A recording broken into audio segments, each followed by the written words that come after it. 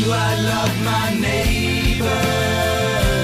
Do you love them? Can I feel his pain and his need? They really need you. Welcome to Freedom to Choose, brought to you by Just As I Am Ministries, giving hope to people caught in the devastation of addiction. In this series, Questions I'd Like to Ask God, Rich Kallenberg shares 10 messages about God who loves you more than you can imagine. A God that wants you to understand Him, and yes, a God that welcomes your difficult questions about Himself and the way He runs His universe. Rich found freedom 18 years ago from his out-of-control life of drug addiction and alcoholism when God found him. Break free from the chains that may bind you or your loved ones. Now here's Rich on Freedom to Choose. If we say we have fellowship with Him while we walk in darkness, we lie and do not practice the truth. While we walk in darkness. But if we walk in the light as He is in the light, we have fellowship with one another, and the blood of Jesus, His Son, cleanses us from most sin. All sin. So there has to be identifying of what's wrong with us. Then God can do something with it. If we say we have no sin, 1 John 1:8, we deceive ourselves and the truth is not in us. Whoever sins is guilty of breaking what? Let's break it down here. Whoever sins is guilty of breaking God's law because sin is a breaking of the law. What is sin? A breaking of the law. So if there was no law, there would be no sin. Right? Because sin is a breaking of the law. So if there's no law, there would be no sin. If there was no sin, there would be no need for Jesus. Are you with me? The law identifies sin and tells us to go to Jesus. That's the job of the law. The law is the light shining through the window, showing all the dust particles that we couldn't see before we didn't open the curtains. We open the curtains to our soul, and God's law will reveal those dust particles and send us to Jesus. But if we keep the drapes closed, we don't know what's wrong with us. If we confess our sins, see,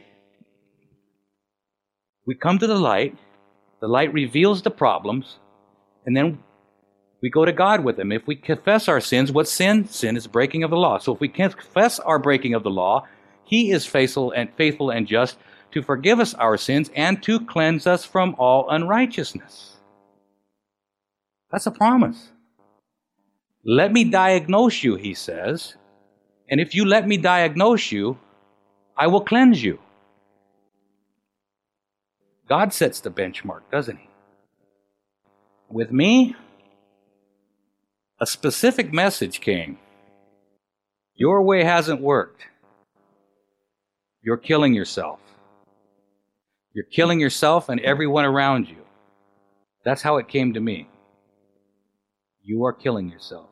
If you use drugs one more day, you will die. And that was all done. By the way, is that one of the commandments? Thou shalt not kill? See, I didn't realize it at the time. But God used His law to convict me that I was transgressing, that I was killing myself. I wasn't thinking of the 10 Commandments. All I knew was if I use drugs one more day, I'm going to die. What are you going to do? Are you going to kill yourself or not? God asked me that question. What do you want to do? What are you going to do? You going to kill yourself or not? What are you going to do? So God began a process of writing His law in my heart. A process. Because this is at the core of what's happening to God's law. We'll get into this in a little bit. But He began a process. So in other words,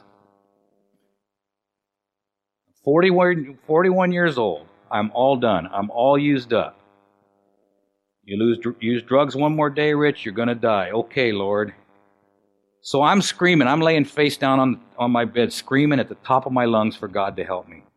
And this is what He comes up with. It's going to be different now. 41 years hasn't worked your way.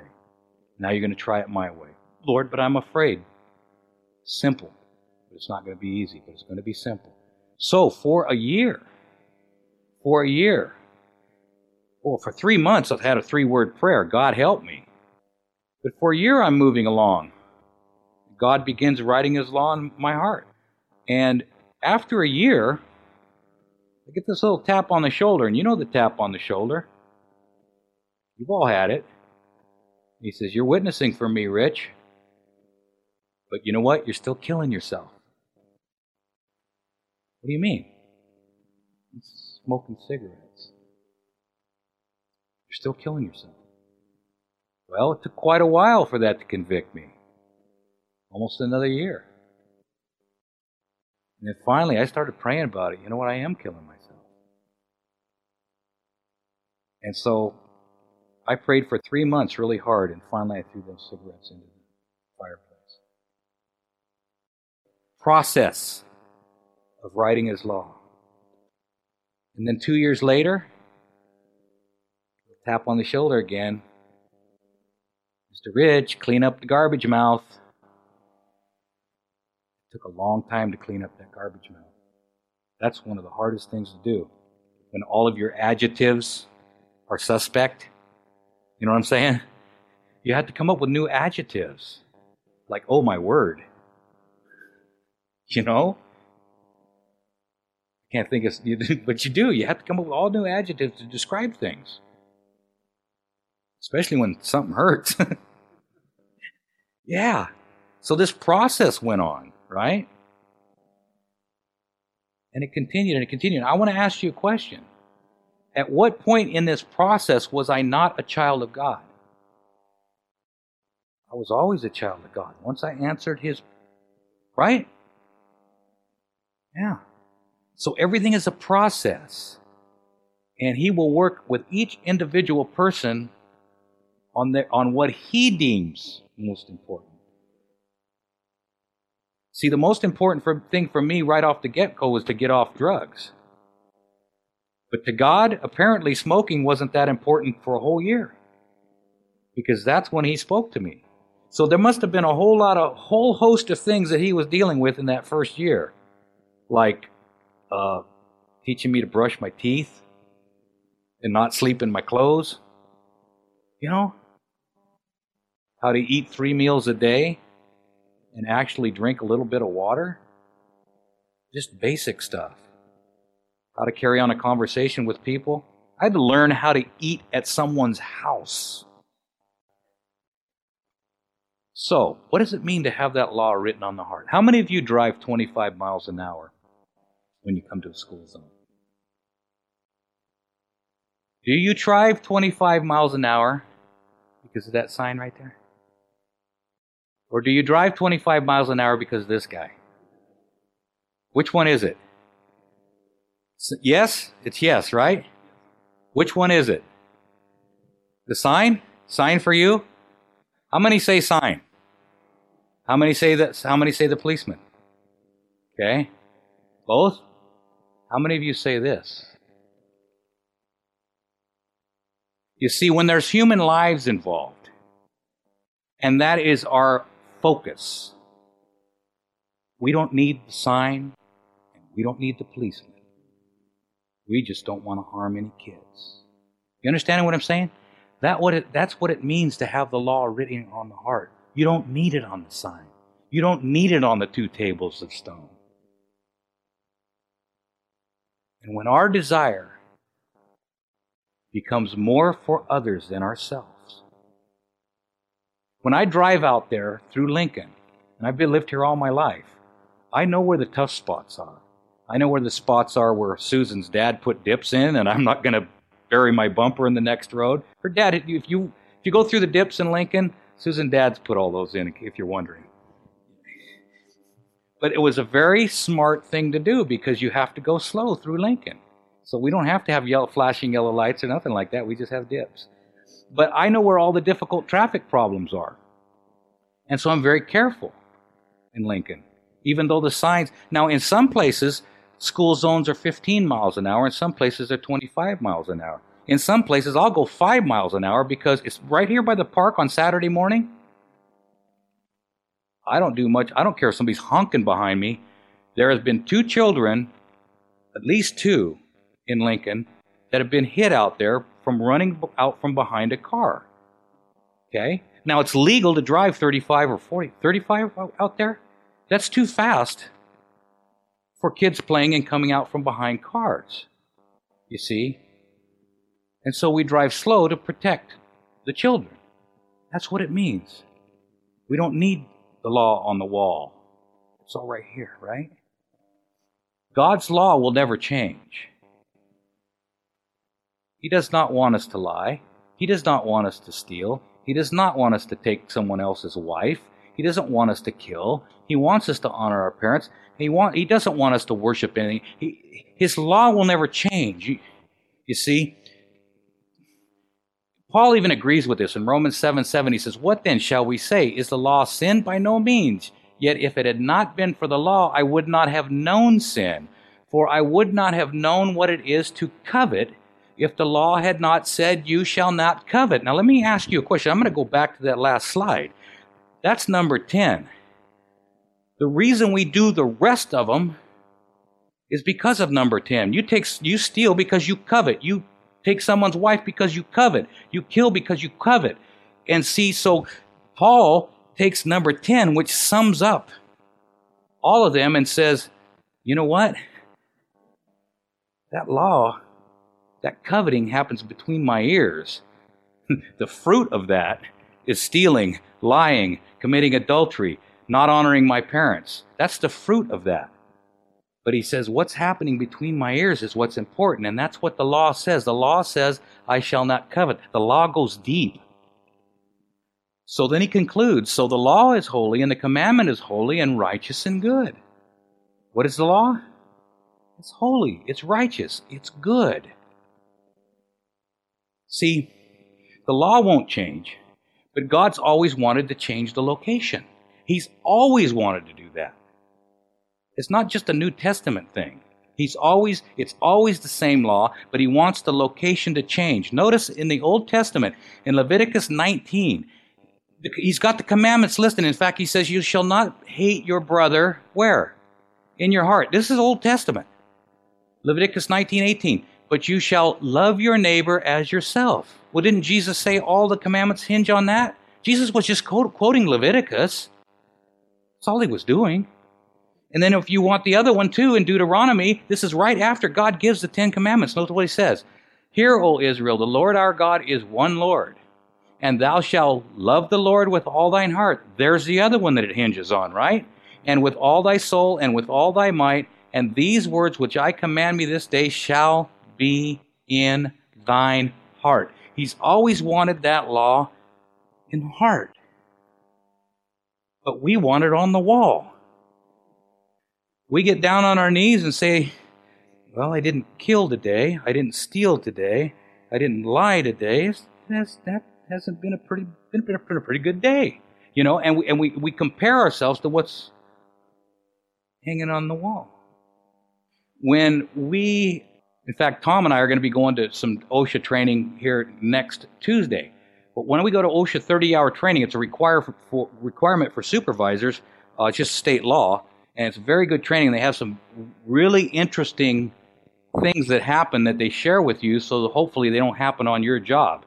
And one of the things they shared with us was a story about a blade operator who was cleaning off a concrete slab. And he was making passes, and it was an old warehouse evidently or something. And there was a bunch of dirt and debris on it, and he was running his blade, and he was driving along, and I'm only guessing, they said somewhere between 30 and 35 miles an hour, just whipping through there, cleaning it off. And he hit a piece of number 9 rebar coming out of the slab that was supporting a column at one time or something. And he hit it with the blade right there.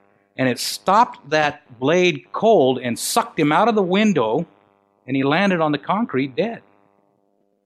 Now here's the point. It's an OSHA requirement that guy wear a seatbelt. Do you ever think about how bizarre it is that God has to tell his children not to kill themselves? Do we run our family that way? We get them all up in the morning, point to the 10 commandments and say, now nobody run out today and kill anybody. Wife, while I'm gone, I don't want you committing adultery. He's had to tell us that to keep us in line, hasn't he? But those things are not wrong just because he says they're wrong. They're really wrong. And when we get that, the law is written in our heart. Now, this is I had a pickup, it was a 2001. And when they got me my new pickup, there was something that didn't work that worked before for me. In other words, instead of getting in and buckling the seatbelt up, the thing would go ding, ding, ding, ding, ding, ding, ding. All I had to do was push that red clicker right there that it latches into, and the dinger would shut off. So if I was just going to drive into town, I didn't want to wear the seatbelt, I just pushed the click and it wouldn't ding anymore. All right, I could drive the truck without a seatbelt. How many of you got dingers and it's going off and it's driving you nuts, and so you put the seatbelt in, right? So I was cheating with that. When I got the new truck, I couldn't do that anymore, so I was a little bit upset. So now I have to wear my seatbelt all the time. But see, there will be no cheaters in heaven. There'll be no one that just gets away with what they can just barely get away with. When the law is written in the heart, you want to do what's right because it is right. Now, remember we talked about the covenant? Hebrews 8:7. If there had been nothing wrong with the first covenant, so there's something wrong with the first covenant, wasn't there? People call that the old covenant. It was all messed up, right? If there was nothing wrong with the first covenant, there would have been no need for a second one. And there's a new covenant, right? Well, first, if there was something wrong with that old covenant, we better find out what it is before we start saying that it was bad. Okay? What was wrong with it? But God finds fault with his people when he says, the days are coming, says the Lord, when I will draw up a new covenant with the people of Israel and with the people of Judah. What? It will not be like the covenant that I made with their ancestors on the day I took them by the hand and led them out of Egypt. They were not faithful to the covenant which I made with them, and so I paid no attention to them. Who was at fault? Was God at fault with this covenant? No, the people would not allow God to write the law on their hearts. He called them stiff-necked people, prideful people, people that didn't need him, even though he had taken them out of Egypt and through the Red Sea. Has God taken you out of Egypt and through the Red Sea? And you know what? When times get tough, do you have to remember those times? Sometimes just to hold on by a thread, I have to remember my Red Sea experiences. I have to remember lying face down, screaming at the top of my lungs for God to help me. And realizing he helped me then, he's going to help me now. So the question is, will there be a people that will trust? Pistiu. Will there be a people that believe, that trust, that put their life in God's trust? Because if they do, then he can write his law on their hearts. Same law, just a change in the location. Hebrews 8:10. Now this is the covenant that I will make with the people of Israel in the days to come, says the Lord. I will put my laws in their minds and write them where? Their hearts. I will be their God and they will be my people. In other words, God is predicting that he will have a people that will trust him and allow him to do this.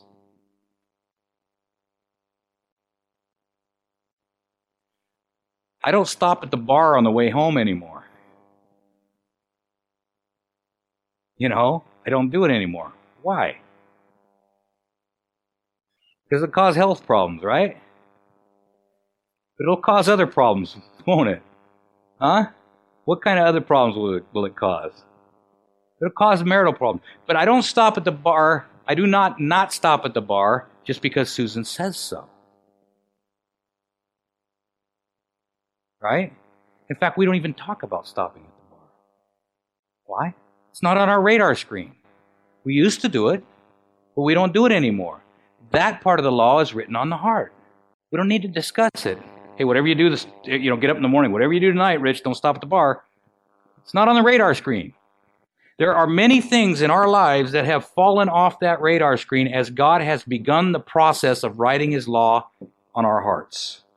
And you can count them in your life, and I can count them in my life. So don't feel that God's not working in your life. The fact that you're here, God is working in your life. Susan, when her and I got married, we had a couple of covenants that we made. But one of the major commitments that we made was biblical. We would never go to bed angry at one another. This is good text right after that one. For the wages of sin is death. I'm going to get it now. But the gift of God is eternal life in Christ Jesus our Lord. For the what? The wages of sin is death. What is sin? The transgression of the law. The wages of sin is death. Sin pays its wage, death.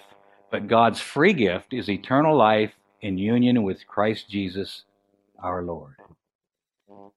But we are tempted when we are drawn away and trapped by our own evil desires.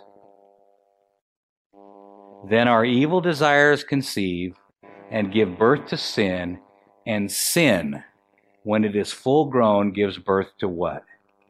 Death. See, God is not the enemy, sin is.